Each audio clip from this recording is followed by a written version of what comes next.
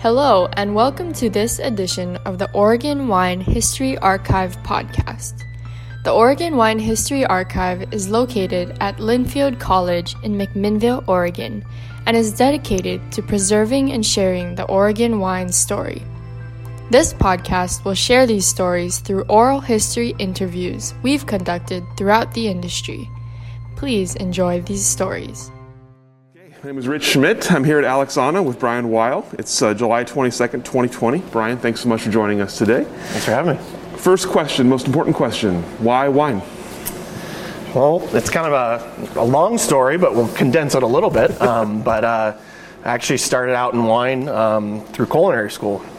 Before that, though, we stepped back to about 2000.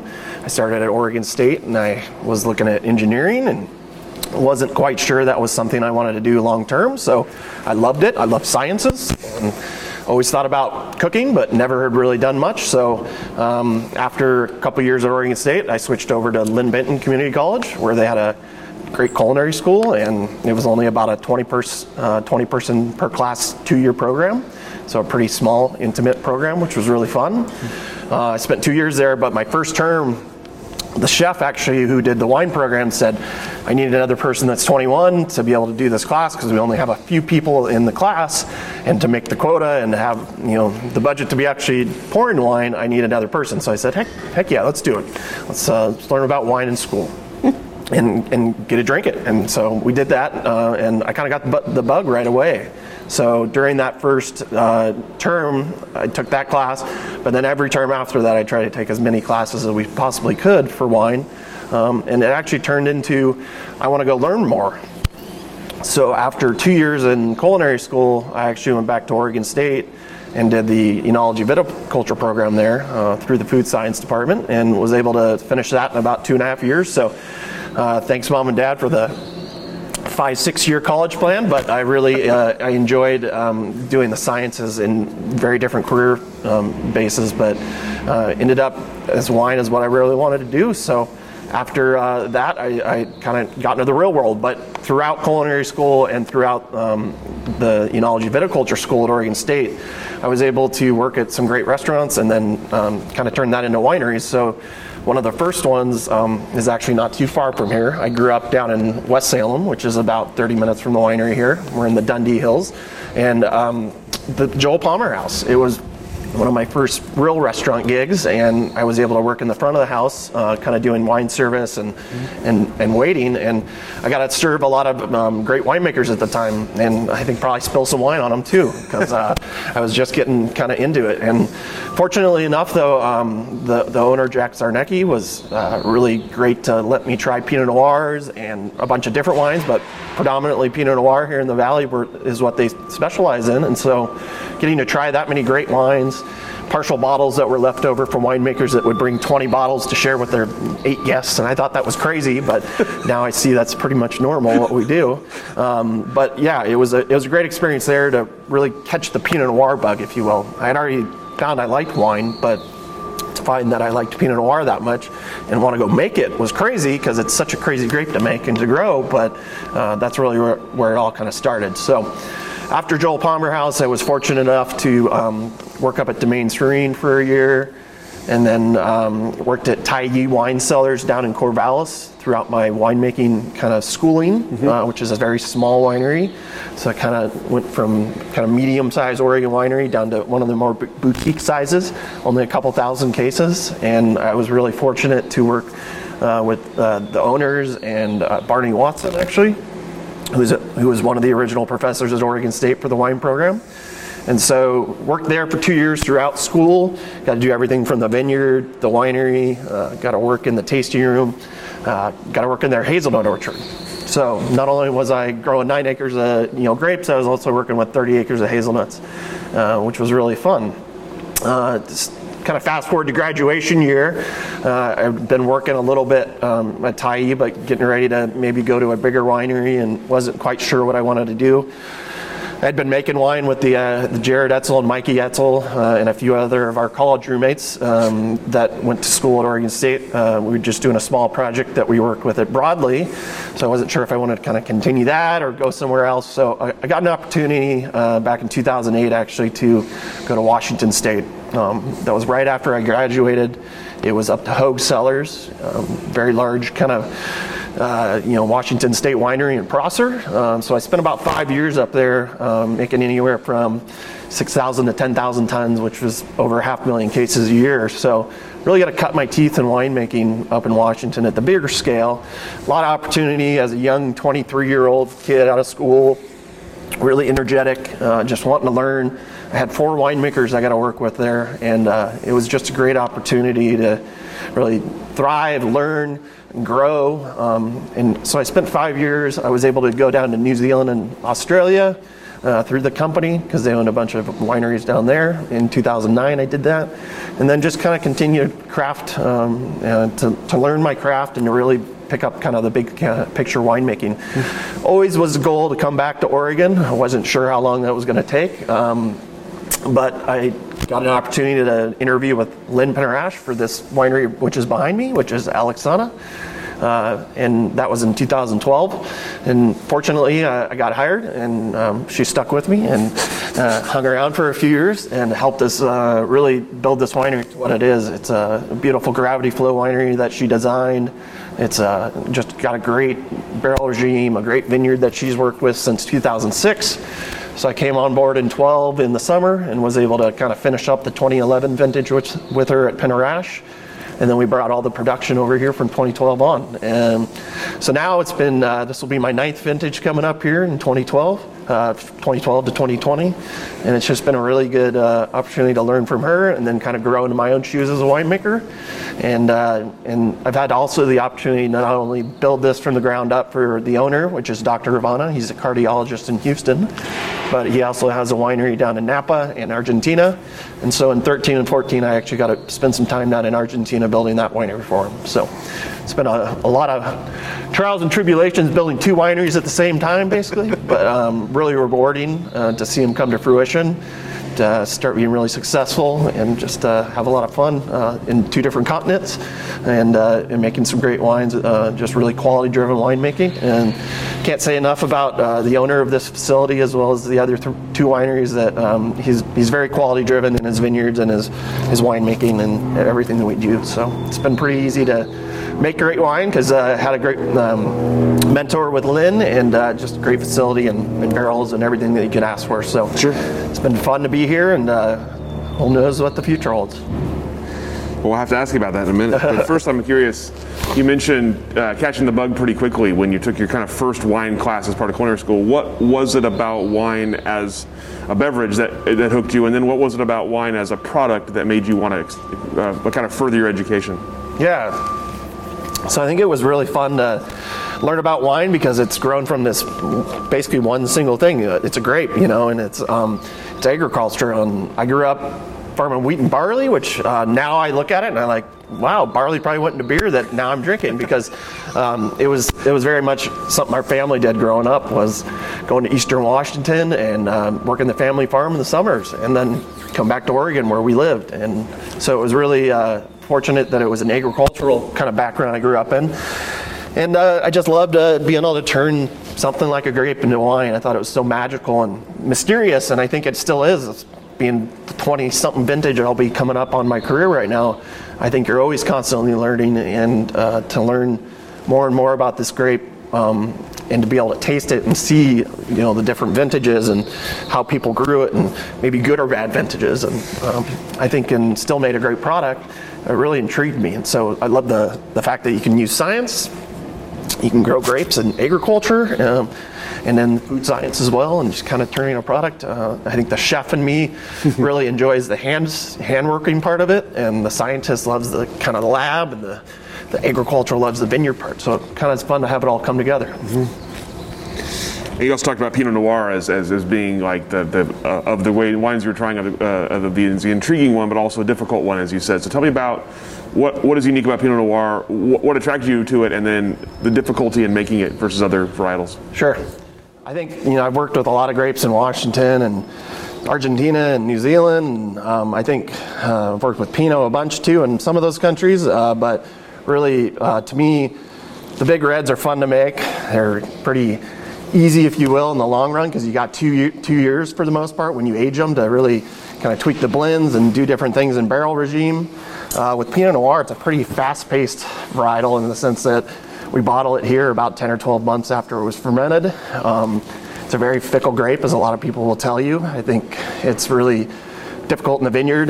We're in a cool climate, so that alone, cool climate, tends to be a bit more difficult with certain pressures and mildews and molds and all the fun stuff we get here with the late season rains. And then in the winery, it doesn't either wants to do what it wants to do and you let it do it and it's a great wine, or it really wants to go in a different direction and you kind of have to guide it through the process. So I think in a gravity flow winery here, Pinot Noir winemaking, trying to do a little bit less is always a great thing, but I think sometimes you have to intervene, and maybe it's wanting to go reductive, or it's really getting aldehydic or whatever it may be doing, but understand kind of the science behind what's happening and what you can or can't do or should or shouldn't do. And some of the best things in winemaking is to just not do things, but at one point you kind of have to. So to me, Pinot Noir, though, it really takes this interesting path throughout not only the vineyard, but in the fermentation, and then in the malolactic, and then the barrel aging. It goes all over the place, and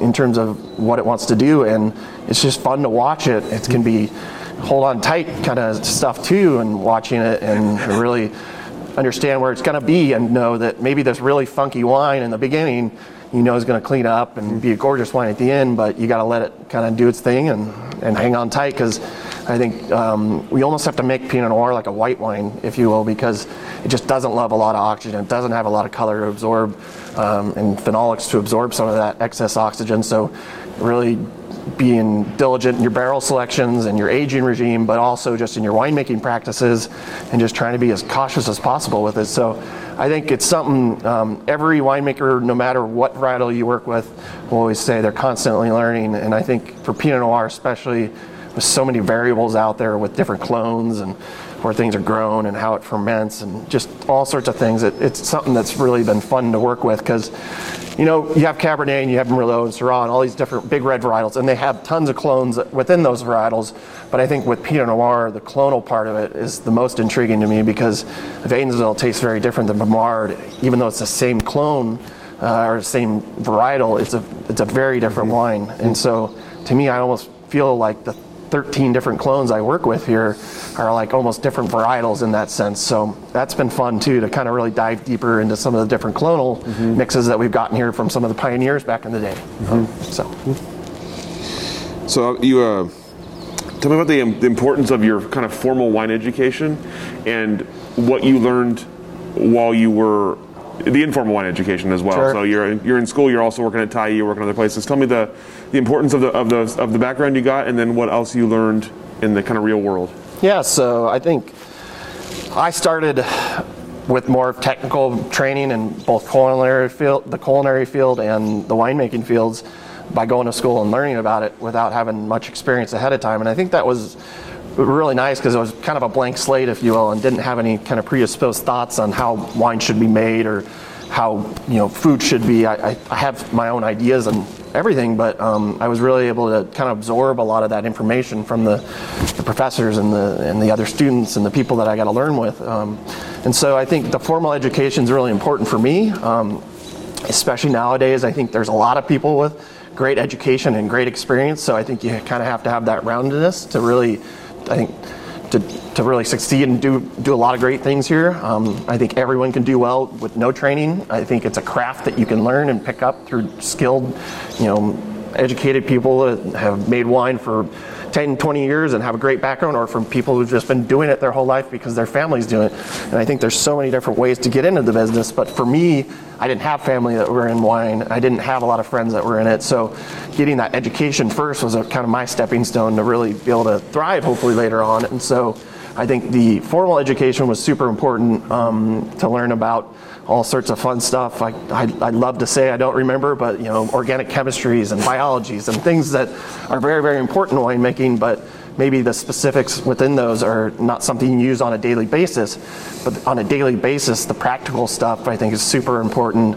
And so having that internships, or me fortunately got to work for 2 years with some great people at Tyee when I was going to school, and so kind of asking the questions at school and then actually going and doing it was super important. So I think the combination of education and actual physical doing the job is super important, but I'm not sure I'd be where I was at today without that formal education to really jumpstart me and kind of back up and really give me a great stepping stone to move on with my career. And then right out of college, I was very fortunate to go up to a very, very large winery, and you can't do anything but not learn, because you're sitting there with 500,000 cases, and you're constantly doing work, you're constantly bottling, constantly looking at all sorts of different things of the business. And so it's really one of those things that small and big, I think, is important too. I always talk to my interns and my staff is like, get a really big winery experience. I think it's super important, because you're never going to see some of the same stuff like here, where we do everything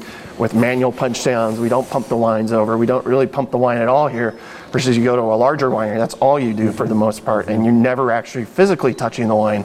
And so to me, kind of going back to why do I love Pinot Noir, because it can be made in big tanks, but I like making it in smaller tanks and just that hands-on feel and in your face, where it's at. So education, super important, but large and small wineries and everything in between I think is important too, especially earlier on in your career. Travel a little bit, see the world of wine, but get into a more full-time position at some of these different size wineries and get to see the full season, because some people jump around to 10 harvests, and I think that's fun, but I think it's also important to see what we do in the off-season, see what barrel aging is about with bottling and filtration, whatever it may be that you don't always get to see during harvest when you're sticky and wet and just processing grapes and fermenting and barreling down, which is the biggest part of how we make the wine. But I think the other side of it is really important too. So I've had great mentors, not only in school, but also I think in the actual wineries, and I think it's super important to have both, but education was a good stepping stone for me. Let's talk about your developing. You took such an interesting route with this small experience, large experience, Oregon, Washington. Tell me about developing your winemaking style and philosophy, and sort of the takeaways along the way that led you to your philosophy you have today. Like I said, I was kind of a blank slate, so I learned a lot from my mentors. So I think Lynn Penner-Ash being for sure the one that really guided me in Oregon winemaking, because I think the small scale at Tyee and getting to learn from Tony Reinders and Drew Boyd a bit at Domaine Serene when I was working there, I think those are really important people. But spending a good chunk of my life when I came back to Oregon back in 2012 with Lynn, probably more than she wanted, but spending daily, especially the first few years, a lot of time with her and really getting to fine tune how you make Oregon Pinot Noir. Super high-end Oregon Pinot Noir was really was great. So I think she's really been a big part of my career and where I've headed in the last 9 years, especially here. Even though she's not consulting with us here, she's still a great friend. And so I think it's important to kind of look at the different sides of the business too, and she had a wealth of knowledge not only in winemaking but the business and the vineyards for sure. She works with so many great vineyards out there, so I think she was able to really put a big influence on my winemaking style. But stylistically, to me, I think getting to make 500,000 cases before I came to this business, you learn a lot about how you make a consistent product year after year, and I think that's really cool, especially for some of these wines that you'll see in the supermarkets, and people really expect that consistency of that flavor profile from year after year, no matter the vintage. And I think Washington does a fairly great job of consistency vintage to vintage. But back to Oregon, you'll have a 2013 next to a 2014 and an 11 next to a 12. These vintages are almost the exact opposite. So learning how to make those vintages consistent in quality, even though the vintage is so different and going to show such a different wine, was really important. So kind of not answering your question all the way, but I think it is, to me, stylistically, showing the vintage is the most important thing, especially in Oregon, because they are so variable, and it's what we celebrate, is that vintage variability. And so really letting the vintage show through. So putting our time out in the vineyard. We have 56 acres here. We work with a bit of offsite fruit as well, but we have 32 different blocks of grapes here at the property. So really working with the vintage in the vineyard first, and then bringing it into the winery and not doing too much to it. Everyone will say I'm as minimal intervention winemaker as possible. You're still going to do a lot of things to the wines, and you're going to make a lot of decisions on the winemaking, but minimizing adding anything to the grapes. If you have great grapes, put them in a little bit of new French oak, age them, put them in a bottle. It's really all you need to do, but there's things in between that you definitely have to make decisions on. So I think trying to be as gentle as possible on especially Pinot Noir. Small lots is, I think, a philosophy that I've learned I really like, because keeping this vineyard separate is really important because it is so diverse out here with the different soil types and clones. So we keep a lot of individual tanks throughout harvest separate, about 100 different lots of Pinot Noir. And so you have to learn how to track things too, very well, of course. But it's really important to me to just let the vintage and the fruit show. I want a wine to taste like fruit. I don't want it to taste like too much oak. I don't want it to taste like too much, maybe stem. A lot of people like whole cluster, but I think with this Dundee Hills vineyard, it almost overpowers that fruit. And so to me, a wine should taste like the fruit which it comes from and the vintage which it comes from. So how do you do that? You be as gentle as possible. You really work, with the land first and get it into the winery. I always find it after you fermented these grapes in the winery, you really can't do anything else but screw it up for the next few, 6 to 8 months of aging. So really the goal is to be a steward to these grapes that you've brought in and you've fermented, and really let them shine through the barrel aging and into the bottle. And hopefully you have that time capsule of all that hard work that you've done and really knocked it out. So I think probably let them leave real quick. Okay. I don't know, it might be, sorry. No, you're fine. All good. We'll just pause for a moment here. It's a really interesting answer. A really interesting answer to winemaking philosophy. I like that. I have a follow-up question I'll ask you, but I don't know. It seemed like I like probably it. Bounced around a million different places. No, I like it because I think that's how most people are. It's hard to articulate it, but that's an interesting articulation, because it's like, yeah, everybody wants to be minimalist, but at the same time, there's things you have to do, and then there's things you don't want to do because so it's interesting that finding that balance is and it's one of the better articulations of it actually that we've heard. So I think there's a lot of things you can add to wine. Trust me, I've trialed it all, especially at the big scale, because you're looking to try to get lower costs in your wines. Sure. Or how do you do that and get better yields and all these other things? So sure. I think at small scale, it's really easy to use that crutch, or at the big scale, it's really easy to do that crutch, but at the small scale, I think it's a lot easier to try to just do it right, and you don't have the option. I think at the big scale, dilution is the solution, and that's not, you can't do that at the small scale. Can't do that here, no. So you talked about your philosophy there. You go to a big spot first, and like you say, you learn how to make wine consistently at a large scale. Tell me about kind of undoing that and when you come to Oregon. Tell me about kind of undoing some of the lessons you've learned and having to kind of rethink those steps. Yeah, I mean, I think it was a lot about making sure we're, hitting the bottom line too at these price points that we were making $10 to $30 bottles. A little different here in Alexana now, but getting great yields and really minimizing too much hand labor, and really some of the things that I don't even think about as much here because it's not much of an issue at the small scale.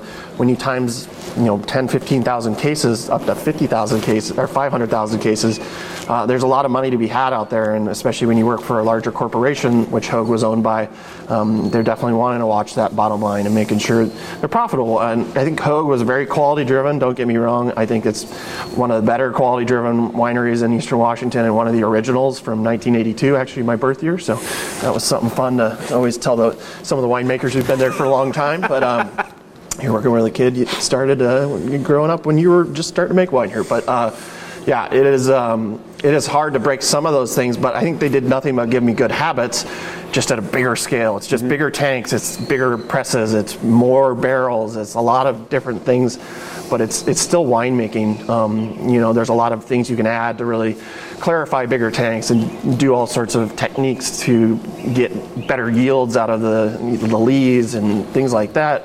So I think quality was always there, but we were also thinking about, consistency of the product from year after year to make it pretty similar, as well as for sure trying to get those yields and really make that bottom dollar. So I think coming back here, we're still trying to watch our costs like any good business is going to do, but quality is number one, and Dr. Romano's always been really great about that. And so trying to think less maybe about how I can cut a half an hour out of my employee's day to maximize, the 50 other employees I had up in Washington.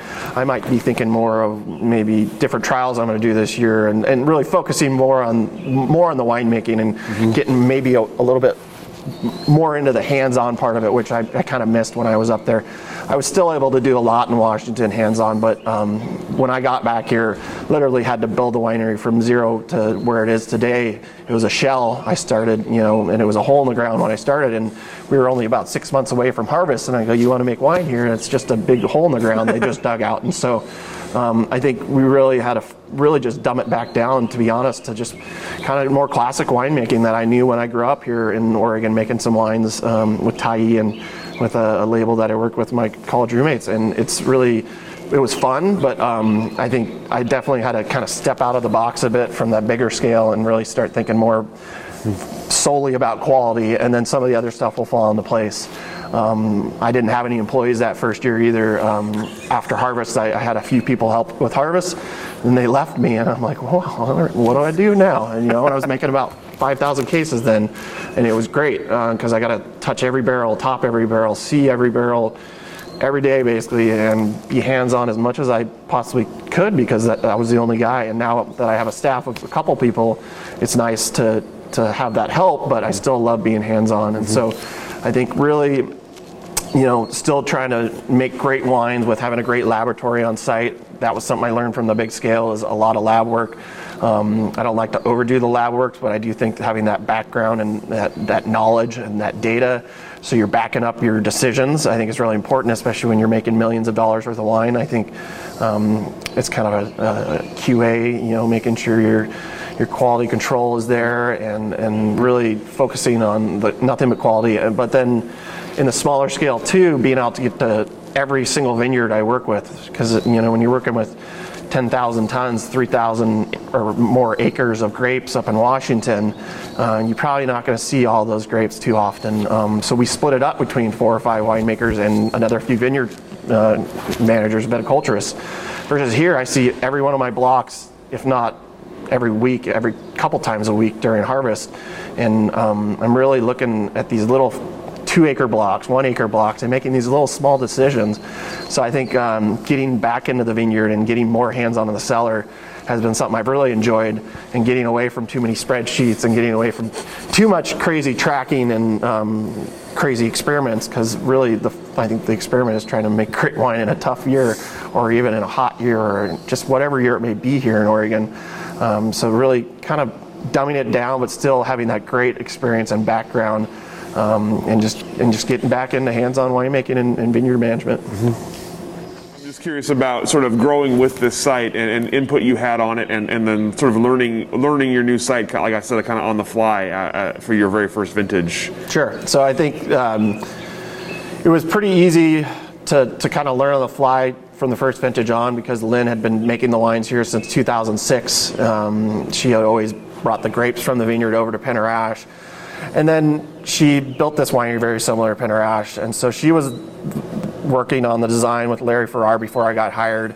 And so really the design part was done, and just the square facility, if you will, but the tanks and the equipment and learning about fittings and all sorts of things I never thought I needed as much information as I do now on. But I learned a lot on the fly, having to, because we only had a few months to get this harvest going.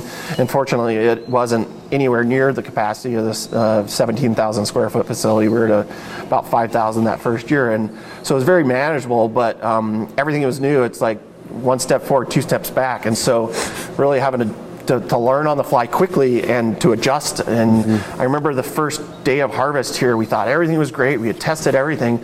And for some reason, the destimmer and the sorting table weren't fitting right, and we realized some of the sloping up here was different than where we tested, because the crush pad wasn't available to test it until just a few days after we were starting to get ready for grapes. And so we had to build some stands, and luckily we had people still doing the construction in the winery at the time, so we had a carpenter come help. And I think it was challenging, but all manageable, and I think that's harvest. I mean, even in an old winery that you've been doing it for 20 years, things are going to be different. Every year here there's a challenge, and it may not be my destimmer doesn't fit on my table. It may be that the forklift got stuck because an intern decided to drive it in the gravel, or it may be that, we don't have enough pickers, or we may, have half of my team is out sick, and that could be a very real thing this year with the issues we're seeing in the world. So I think it's important to just always be adapting, and as a winemaker, it's something that everything's constantly changing, the vintage and the winery and maybe your mood or whatever. You get older, you learn how to do things a little bit better maybe or differently. And so I think constantly on the fly, but having that solid of Lynn backing me up and knowing that everything's going to be all right. And worst case scenario, I'll just send it over to her winery and she can process it, right? That first year. But no, it was great to have that turnkey winery, if you will. Knowing what Penner-Ash did and really taking it to the next level with this facility, and just being able to kind of adjust and really succeed, because we were set up for success. And 2012 was a great vintage, thank God, because it was a perfect vintage to start with here. You mentioned earlier the kind of unique setup with Dr. Ravana owning 3 wineries in 3 different locations. You mentioned having a role in the Argentinian facility. Tell me about that process as well, and setting up a winery and a new spot for you. Yeah, so I don't speak Spanish, I speak German. So that was tough. Considering Argentina, there's not too many German speakers down there. And so really, I had to learn a bit of Spanish, a lot of cellar Spanish, and fortunately the first year down there I had a translator that worked with me quite heavily. And so I worked with Santiago Archival down there in Argentina, who's a very well-known Argentine winemaker, great guy, has a great family, and just a couple great wine brands that he works with, specifically Archibald Ferrar, and then he has one of his own now. That's a beautiful brand. But he was working and consulting at the Vines of Mendoza, which is a beautiful 3,000 acre resort down in the Uco Valley, just south of Mendoza by about an hour and a half.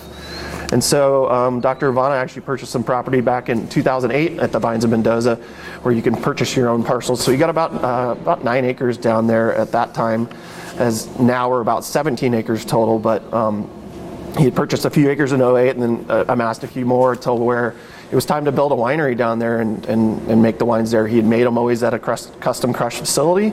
Santiago was working for that custom crush facility as a consultant as well, so we were able to work with Santiago at the new facility.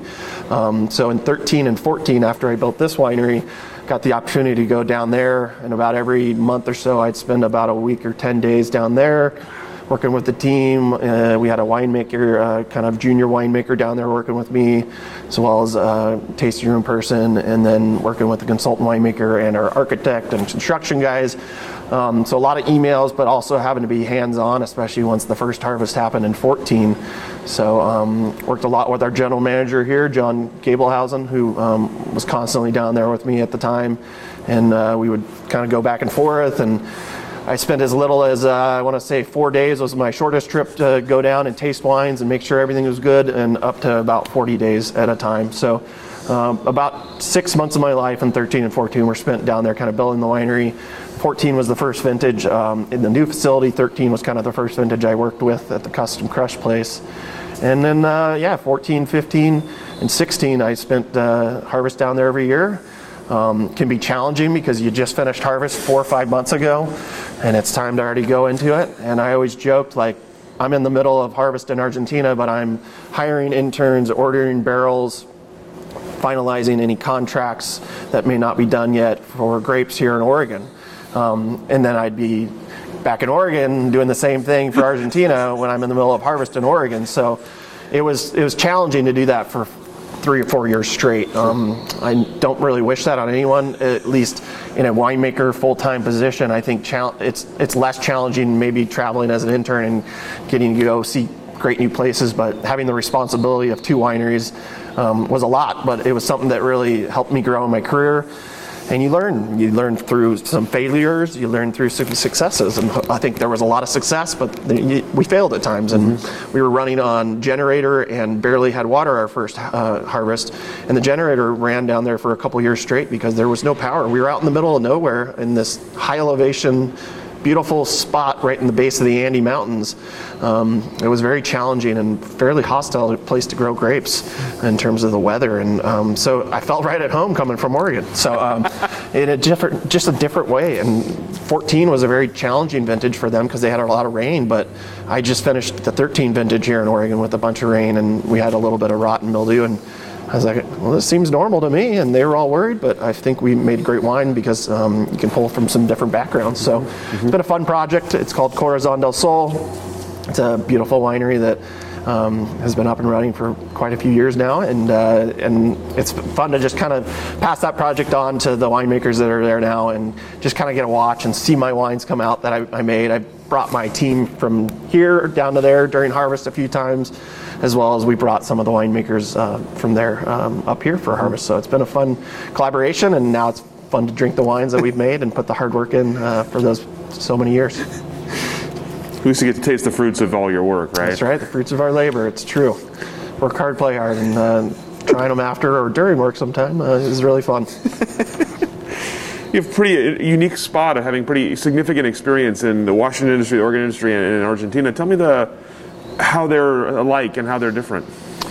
I think it's all about growing grapes, and so to me, the grape part of it and just the winemaking is fairly straightforward. How you adjust sulfur dioxide, how pH interacts with different color. It's all the same, and tannins and anthocyanins and the chemistry and the actual biology and all the stuff that I learned in school. It's all the same, but the location is really what makes them so special. Clearly, that's why all these little regions around the world are so special, like Burgundy and Italy and all these different cool places that are so different.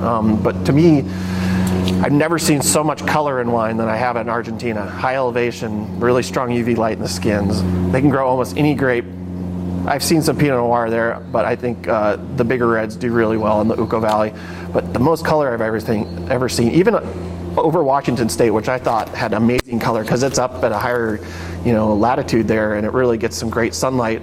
Pretty short growing season in Washington though, and some of the most sandy soils I've ever worked with in Washington. Super well drained, lot of wind, and just really pretty intense sunlight over there, and really hot days.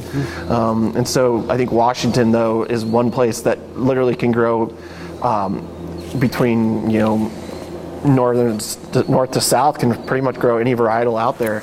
I think the same goes with Oregon, of course, when you talk about Southern Oregon versus the Willamette Valley. But I think in Washington, they're specifically bigger on the big reds with smaller amounts in the cooler climates, versus I think we're a little more heavy into the cool climate region than the big climate, the big red regions here in Southern and Eastern Oregon. So to me, but Oregon has been the most challenging because I've made wine here the most years, but also I just think the weather really is what we get to play with here. And you think you've seen every vintage, and I talked with Lynn, who's seen so many more vintages than me, and I see it from so many pioneers that they're just like never the same vintage. And I think that could be said in every region, but I think specifically in Oregon, they're just so drastically different year after year, and you're constantly having to really adjust and really try to make the best wines possible with what you're given. And we hedge our bets here. We have to reduce yields right away. We have to really focus on trying to get these grapes ripe, if you will, by that September, October time, where we know there's not going to be a whole lot more left. So I think there's some amazing things in all these regions I've worked in, but to me, Oregon's kind of home, which it is. So, yeah.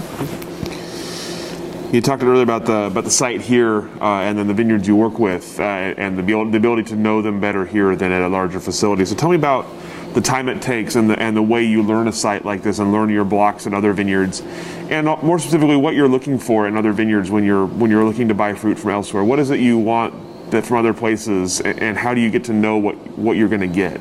Sure, I think you got to walk the vineyard. There's no way, you can't drive your car by and look out like I would in Washington sometimes and be like, okay, some of those leaves are starting to yellow. We should probably pick this 50 tons tomorrow and taste a couple grapes, and then you got to go your next 50 acres. And to me, especially this property here is so variable in multitudes of soil types, different clones, a few different white varietals on top of the Pinots, but you walk within a 2-acre block here, and that third of the block may be a little different, and the middle might be a little different, so you have to fine tune it in the vineyard first. So working with our team on cover crop management, on nutrients in the vineyards, on really the yields that we'll do on certain blocks and portions of blocks, and really trying to balance the vines and make sure they're healthy. I think stress vines are not good. I think overly vigorous vines are not good. I think there's a happy medium in there. And there's times where when they stress out a little bit later in the season, that may not be the worst thing in the world. But really keeping healthy vines and micromanaging within these little blocks is really important to us.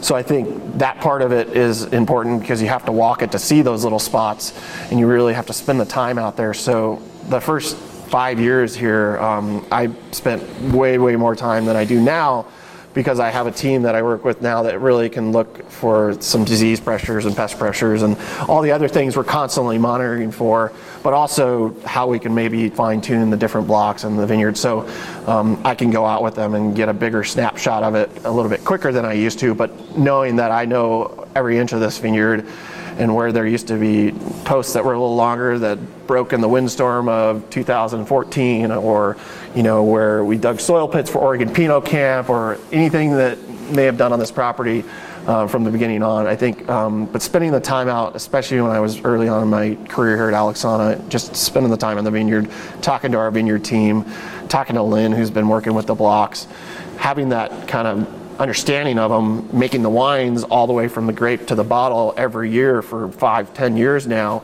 and getting to see these vines that were planted in 2003, 6, and 7 really get into their teenage and starting to kind of get past those now and really moving into their more mature age, and their roots are getting deep because we don't irrigate here. And really, when I think I know a block though, like in the middle section here, it's got a lot of landslide material that has kind of sloughed off over the years off of Warden Hill.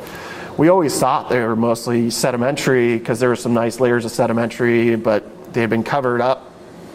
Some volcanic had been covered up. So as we've seen some of the middle sections kind of evolve, they taste less like our sedimentary soils that are mostly on the west lower elevations, and more like our east side volcanic soils that are on some of the kind of medium to higher elevations here, because these roots have actually gotten past that initial layer of sedimentary soils, as we've used excavators to find out, as we've done OPC soil pits, like, wow, there is some volcanic. And we took 70 drill holes out here when Dr. Ivana bought the property, but even now we'll still find different pockets, especially in the middle, that's so variable, of things we didn't think were there, and starting to see these profiles in the finished wine.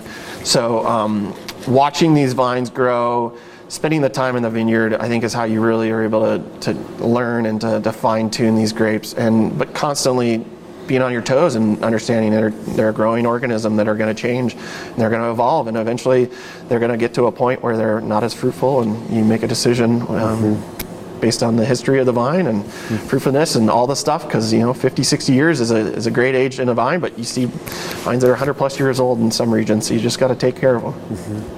What about on other sites that you work with? What are you looking for to bring in that maybe something you can't produce here? Yeah, it's like, I think the different AVAs in Oregon are so different because of the soils, and Yamhill Carlton, very much for our site that we work with over there, is lower elevation, 100% sedimentary soils, really gentle slope instead of like our steep slopes here in the Dundee Hills.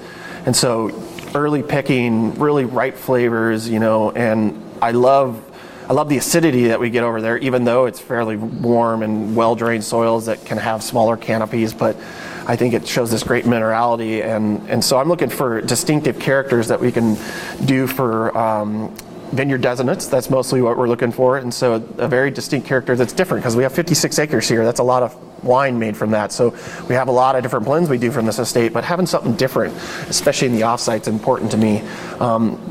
But in terms of flavors and all that, yes, I want it to be different, but in terms of vineyard management it needs to be very similar to what we do here. So really working for, live certification is important to us. We work with some organic and different practices, without being certified per se, but I think it's important to be sustainable and to really focus on the vineyard and to really give back. Being an Oregonian, growing up in Salem, I think it's really important to really have these lands available for many, many generations to come and make them hopefully even better than when we got them. I think that's something that's important and can be tough, especially with a monoculture culture of growing grapes. We're growing one single thing for the most part in a vineyard, but luckily with live certification, you have to have some diversity. And so we have, all sorts of trees, and you can hear the birds chirping in the background, and it's great to have that biodiversity and using your cover crops and all these different things that are so important at our estate here is definitely something I really think is important offsite. So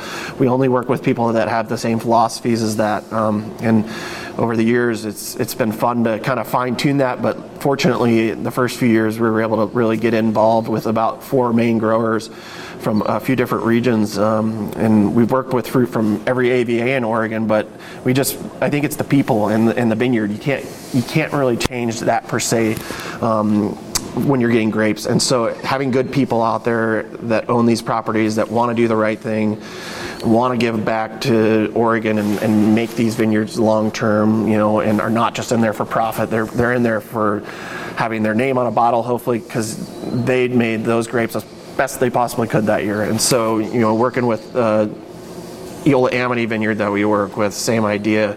Working with Ribbon Ridge and Chehalis Mountains and McMinnville AVAs, we've really been fortunate to find some great growers that are bought in to what we feel is the best of practices. And so looking over there to them, making sure they're doing maybe not the exact same things as what we're doing, but have that big picture in mind and are really focused on nothing but quality.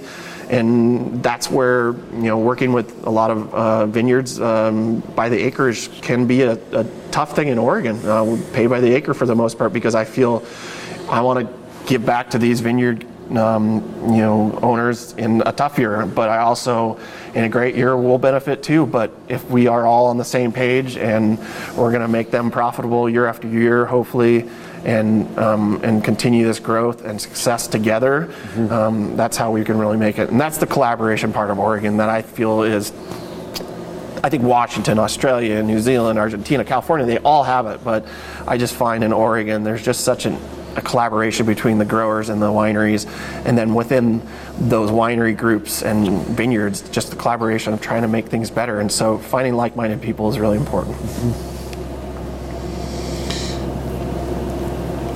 So what are the biggest changes you've seen in Oregon wine since you became part of the industry?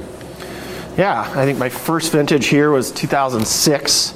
I was still trying to figure out how you turn grapes into a liquid, I think, at that point, and what French oak is versus American oak. But now, I think obviously some more focus from a lot of outside money coming in from, of course, from Europe and from California, and even some Washington players coming into Oregon and getting it out there. I think it's going to be tough to mass produce Oregon Pinot Noir. I think it can be done, maybe not in the Willamette Valleys as easily because just the way things are set up, and the bigger hills and stuff. It will eventually happen, but I think to me the biggest change over the last 10 to 15 years is definitely having more kind of exposure out in the national market. I've been traveling ever since I started here all across the country and selling wine, and it's been amazing to me how many more people the last 5 years know about Oregon Pinot Noir and Oregon Chardonnay or Riesling or Pinot Gris than knew 5, 10, 15 years ago. And so I think having bigger wineries come in, having more corporate money, if you will, or different wineries that own wineries around the world or in different regions come into Oregon, to me it hasn't been that scary or intimidating, like they're going to take over the whole wine country here and mass produce Oregon wine. I think it's done nothing but create more exposure, and and get people bought into it. And so I can go over to North Carolina and do wine dinners over there, and people are like, oh, Alexana, I know that wine. And we're still only making a small production, but they know Oregon wine, and that gets them hooked by some of these bigger players that have a bit wider reach, if you will, and are able to get out to a few more places. And so I've seen definitely a bigger exposure across the nation. I think it's been great. I've seen more tourism happen. When I started, Warden Hill was a gravel road. It ran through one of my Subarus, so I'm on to my third one now, but my second Subaru took a pretty good beating building the winery and coming up and down that road constantly. So we got that paved finally, but a lot of that's to do with kind of the resurgence of Warden Hill, with a few other wineries that have been built at what I like to call the front side. We're kind of on the back side of Warden Hill, but we're getting vineyards planted all around us right now, and it's been really fun to see the tourism happen and to really get the people out here, and we get these roads paved because of that. I think because these businesses are being successful because of not just our local following, which is definitely a huge part of our business and will always be, and there's just a great following in Oregon, but the people outside of the state and the country, if you will, even, it's been amazing to see. The last 3 to 5 years especially has just really blown up. And I remember when Monday, Tuesday, Wednesdays, maybe you'd have one group. Now it's like you can't even see, maybe not this day and age with the virus, but before, I mean, it would be just as busy as some weekends. And we've had to shift to appointment only, and we've had to shift to certain things to kind of slow it, if you will. We're building a brand new tasting room addition right now because all this tourism has happened. I think the outside money has helped a lot with exposure. The tourism is obviously because of some of that, but also because I think the quality of wines we make here, they keep going up. And I think that's part of the deal with the collaboration of winemakers around here. We're making 1% of the country's wine. We're not fighting each other, if you will. We're fighting a lot of other people in the country that are making a lot more north and south of us. But what we are is putting our stamp on is it's quality driven as much as possible here. Yes, the prices are higher, but the yields are lower, and there's so much more going on with these small little boutique wineries around here, and that it's just all hand done and very small lots that I really love and cared for throughout the process. So to see the quality continue to increase, to see more people come in, not only in the winery sides and vineyard sides, but also the tourism, has been really fun. So you've mentioned COVID a couple times today. We're obviously still dealing with the effects of that. We'll be for who knows how long. Yeah, should I put my mask back on for this one? No? Okay. So tell me about how that has affected your business individually, personally, and also how maybe it's affected your thoughts on the future for Oregon wine. Yeah, I mean, it's changed restaurants and wine industries drastically. I've seen a lot of friends lose their jobs or be furloughed, and that's scary. I mean, especially not knowing what the future holds. And we're still only a few months into this right now, and I don't see this going away anytime soon per se. It's in terms of the changes, especially, I don't see some of the changes that have been made in safety and protocols and the way we do things in restaurants and wineries, that I don't think that's going away for a long time. And so we've obviously had to shut down because of the governor's orders for a few months there. But we also really were trying to be as safe as possible. So even when things were reopening, I think the management and owners here we work with, and me with my team, really trying to be as safe as possible is really the goal. So slow reopening, only by appointments, and all the things that we've been doing the last couple months, I think work really well. But in the winery, we're kind of in a tough spot because the wines don't care that there's COVID-19 out there. The grapes don't care. I mean, they don't care that they're being touched as much maybe if you don't do it, but we don't have that luxury, if you will, to kind of not do things in the winery or in the vineyard, especially as this hit right at bud break almost, really started hitting hard. March, April, we had bud break, and so the vineyard teams have been working really hard, but also my wine team, we bottled the week before the shutdown. Surprisingly worked out perfect for us, not so great for some of my friends that didn't get to bottle and had to wait a few months, but we were able to get it in before there was any safety or concerns at that point. And so then we shut down, but the wine still needed to be topped in the barrel. We still had all of our Pinot Noir and Chardonnay from 2019, some still going through malolactic, but all still in barrel, needing attention. We needed to start thinking about blending for the summer, which is happening right now in June. I guess it's July now, and see, you can't even. That's the other thing that it does to your head. You don't even know what month or day it is anymore, because it seems like it's been the same day for like Groundhog Day for 4 months. But we did have to split our shifts in the winery between the three of us, when we were still figuring out what all this craziness was and what we maybe needed to do to be safe. And so we didn't see each other for a couple months there. We talk constantly. We do a lot of, as much work from home as you could, but in the wine world, when you're hands-on and you got to do things in the winery, you kind of have to be here. So we were fortunate that it worked with the team we have, because we're a pretty small team, and we were able to do things safely as we've kind of started to reopen the tasting room, and things have reopened in the counties. We're starting to implement more safety protocols, but bringing the team back together, so we can able to get wines in the tank for blending and start bottling. But just the safety part, and it rides really heavily on me as the manager of the winery, and so just being on top of it and being ahead of the game if we can, and just doing the best of practices is what we're going to do. And then the scary part is bringing in, people for harvest. We don't have the luxury of being a large winery that doesn't need a lot of extra help during harvest. So we're bringing in a few interns, but we're going to try to keep most of them local this year, and not bring a lot of out-of-state people, and not bring a lot of extra temp labor in. And we're actually going through with some of the associations here in the Valley. We're actually going through a lot of pre-planning for harvest and really thinking ahead for these big things that have to happen, because wine, like I said, doesn't care there's a virus, and it's going to continue.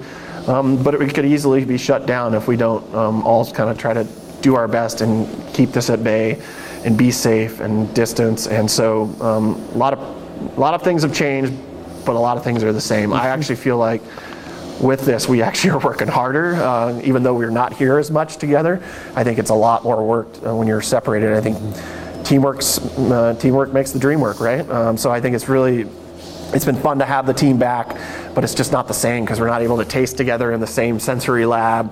When there's people around each other, we're 6 feet apart with masks on constantly. We're masked on at all time at the winery. So it's definitely been weird, but become the new norm, and something that's going to be evolving, and it's going to constantly be changing. And this is just the beginning, like I said. So but I take a lot of pride in making great wine, but I think my number one goal is safety here, and it always has been. And so if anybody ever got infected, that would be horrible, but I think preventing that is the biggest thing we can possibly do here. And so a lot of preventative measures, and just having protocols in place if something were to happen, just being planned ahead with, I think it's important. But we'll see. I'll talk to you again in 6 months. You're talking about Oregon's momentum over the last 3 to 5 years, and we've heard that a lot of places, that Oregon, the kind of notoriety, the press. Does this change what you see for Oregon's future, and what do you see Oregon looking like, wine industry looking like over the next decade? Yeah, I think the only thing that's changing for us, I feel, is just less tourism and national sales right now. But I'll tell you what, people are still drinking a lot of wine right now, and direct consumer sales has been super strong. And that's the one thing about Oregon I think is really great, is we can connect with those consumers. And I think it's going to take time to get people to come back out and feel comfortable, but we're already seeing it, and I think people are able to do it safely. So I think the quality of Oregon wine is going to really be something that holds that, and holds that mark. There are going to be wineries that aren't able to reopen because finances and other losses that have occurred from this, but I think if we can stick together as a team, Team Oregon, if you will, all across southern, eastern, the northern Willamette Valley, I think it's important to stick together and collaborate like we've continued to do, and get through this together, and people will come back and will grow. But I think in the next 3 to 5 years, there's going to be some residual effects from this, and I'm not sure we fully know what's going to be happening. But what I do know, once again, is I think the grapes are still growing and the wines are still being made. We just might have to do things a little differently. But I'm very optimistic that I think we're going to grow back to even stronger and bigger than we ever were. And that's the trend. We've continually, year after year, surpassed any expectations, and of any other region or anything else. Oregon's been there, and I think it's not stopping anytime soon. We're only 50 some years in right now, still fairly young wine industry, and I'm happy to be a part of it, as you will, as a kind of a second generation winemaker. Even though I don't have a first generation in my family making wine, I think I'm kind of in that age group of a lot of the second generations who have started taking over. And we're gonna have to be innovative, and I think this second generation has already started doing that with this. A lot of virtual tastings, a lot more virtual stuff, and a lot less tours and tastings on the site, but I think that's where the more innovative we can be, and Oregon's great about that. I think the better we'll do in the long run. What about as you look ahead for yourself and for Alexana? What comes next? What are you hoping for? What are you fearing? What are you expecting in the next 5-10 years? Well, I'm fearing for my 2 daughters to turn 18. So I have a 3-year-old and a 6-month-old. So that's the fear, is the next 17 and a half years of getting through all this. 3-year-old, man, that's a fun age. But I have a beautiful wife, Megan, and my daughter, Claire and Ava. And they're just all been at home for 3 months, actually, straight, and they haven't really left. And so I think they're what's really keeping me going, and knowing there's the light at the end of the tunnel. It's fun to come home after a tough day and see those guys, but it's also terrifying at times, but some of the best experiences. But I think it's really, for me, I want to continue to grow here at Alexana. I love what we've been doing. We actually, fortunately, this year just bought a property right next door that is going to be another 30, 40 acres of grapes in the next 2 years. So kind of preparing for that's going to be really important with my professional career here, continuing to fine tune these blocks. We planted a few more clones this year on this property, and so really continually diving into my craft, which is Oregon Pinot Noir winemaking. I love making white wine, Pinot Gris, Riesling, Chardonnay. Those are fun. I think we do really well at those too. But the big production is Pinot Noir, and so I feel there's a lot of new things coming out in terms of equipment and technology, but also a lot of new science coming out. So to me, constantly learning, constantly evolving as a winemaker, not being set in your ways. I think there's certain things I'm pretty set in, but and sanitation and safety and all these things, but how we actually process the wines, how we ferment the wines, what we put in the wines, what barrels we use, what different forests, what different toasts, whatever it may be, that's constantly evolving, and I'll never have a recipe to hand to you and say this is the best wine in the world right here, and I don't think anybody ever does, and that's the fun part of it, is there's so many variables going into it. You constantly have to be learning, constantly have to be improvising, especially in the moment during harvest, but improving hopefully. And sometimes things don't always work out in the trials you do, so constantly doing the trials to learn maybe what I can or can't do. And I think learning from the big scale, you can do that a little bit easier there, because if you screw up a 7,000 gallon tank, you can probably put it away into another 100,000 gallons worth of that same blend and be okay.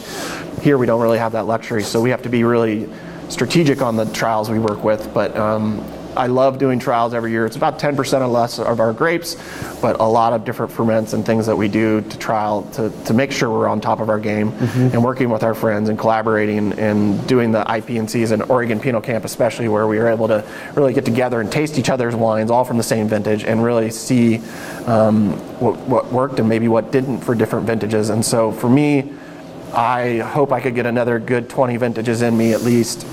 I'm 38 now, and I see it being a distinct possibility of them all being in Oregon. And I think everybody says, I want to do my own brand. I think that also terrifies me, because after putting together 2 wineries and just the amount of money and infrastructure and time it takes, and then having that riding on your shoulders as your whole family's money, can be scary. But you never know what the future might hold with that. I think every winemaker is lying if they say they don't want their own brand, but at this moment I'm really excited with what we're doing here at Alexana, and I think continually evolving here and just getting better and better each year. I think we have been, and that's the goal. That's all the questions that I have for you. Okay. Anything I didn't ask that I should have? Anything we didn't cover today that we should have covered? No. Why are you shivering in the beginning?